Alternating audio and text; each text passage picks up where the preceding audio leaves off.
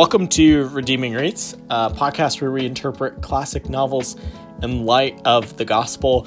And this week we're going to be looking at Animal Farm by George Orwell.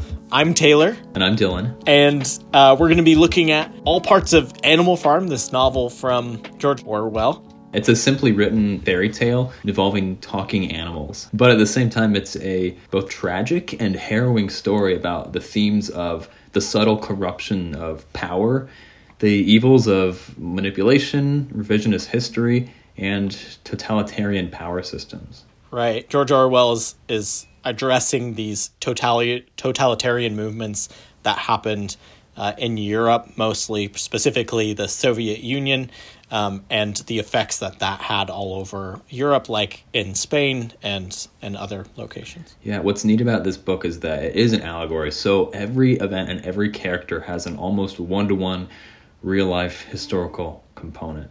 But that said, I think there's value in not only reading this as an allegory of maybe this one-time historical regime in real life, it also applies to every era of time since then, and I think it always will be applicable. Right. It's still applicable today with regimes in places like North Korea and Cuba and other places who still have totalitarian rulers who are manipulating information and media and all of those things for their benefit.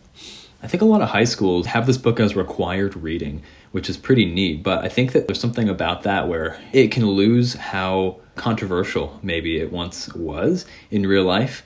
You know, there's a reason even that many countries have this book banned still. It pokes holes in many of today's ideologies and power structures around the world.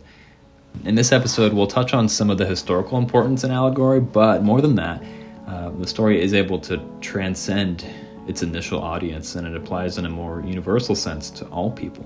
We hope you join us and you enjoy the discussion.